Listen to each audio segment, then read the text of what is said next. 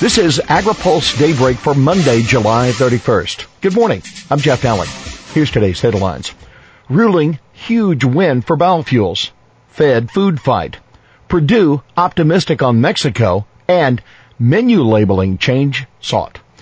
Members of the House of Representatives have left Washington for their August recess, but the Agriculture Committee gearing up to start writing a new farm bill. The committee is holding 3 farm bill listening sessions starting today in San Angelo, Texas, and continuing later this week in Minnesota and California. An additional meeting will now be held in conjunction with the Farm Progress Show in Decatur, Illinois at the end of the month.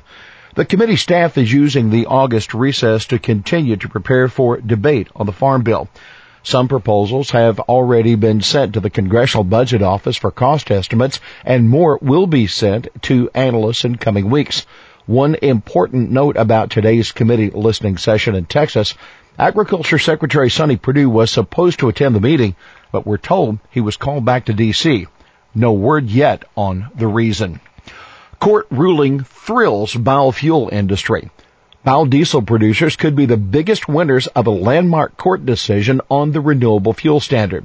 But the ruling by the D.C. Circuit Court of Appeals has implications for other forms of biofuels as well. What's also clear is that the ruling is a major setback for EPA. The ruling rejected a critical part of the agency's reasoning for reducing the annual usage mandates laid out in the 2009 law. Under the law, one of the reasons the agency can lower the targets is if there is an insufficient supply of a biofuel. The court said the agency improperly considered marketing limitations the same as supply constraints. Stunned silence at EPA. Scott Irwin, an economist at the University of Illinois, says the ruling means that the cuts the EPA made in 2014 and 2016 were illegal and will need to be made up. EPA folks must be in stunned silence elsewhere, Irwin said on his Twitter feed Friday. Irwin says biodiesel is likely to be the big winner of the decision because the E10 blend wall would limit the amount of ethanol that could be used to backfill the RFS targets that the court says were set too low.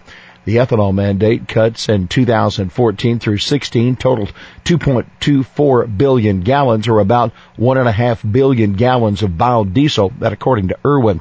Analysts at Clearview Energy Partners said the ruling likely to increase prices for biofuel credits known as RINs.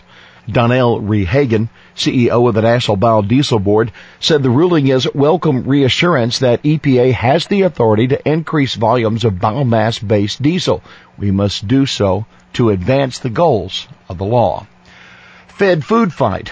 Agriculture Secretary Perdue and Health and Human Services Secretary Tom Price, they're challenging each other to see which department can collect and donate the most food. The competition is part of the annual Feds Feed Families competition, which takes place during the summer when food donations are down. On Saturday, Price posted a photo on Twitter of the Health and Human Services employees gleaning crops and said, quote, "Your move to Purdue."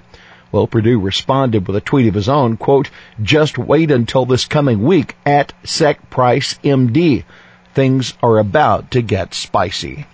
Purdue downplays Mexico's NAFTA threat. After spending 2 days in Mexico, Purdue says he doesn't think Mexico is serious about buying grain from other countries rather than United States.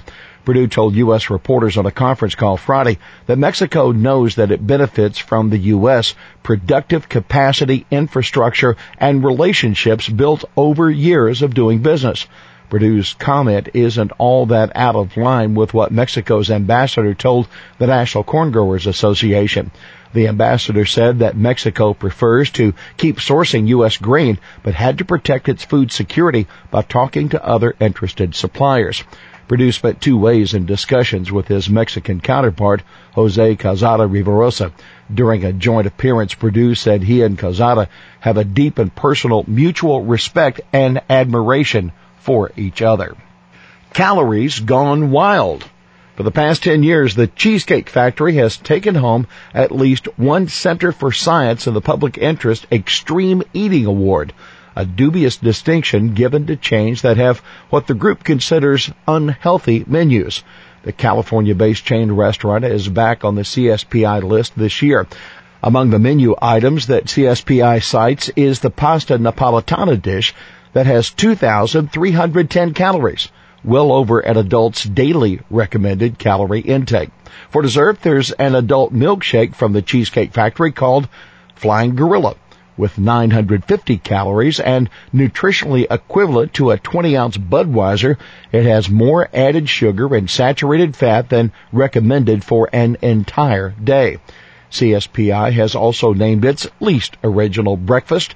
It's IHOP's Cheeseburger Omelet, which contains 1,990 calories and more than 2 days' worth of saturated fat and sodium.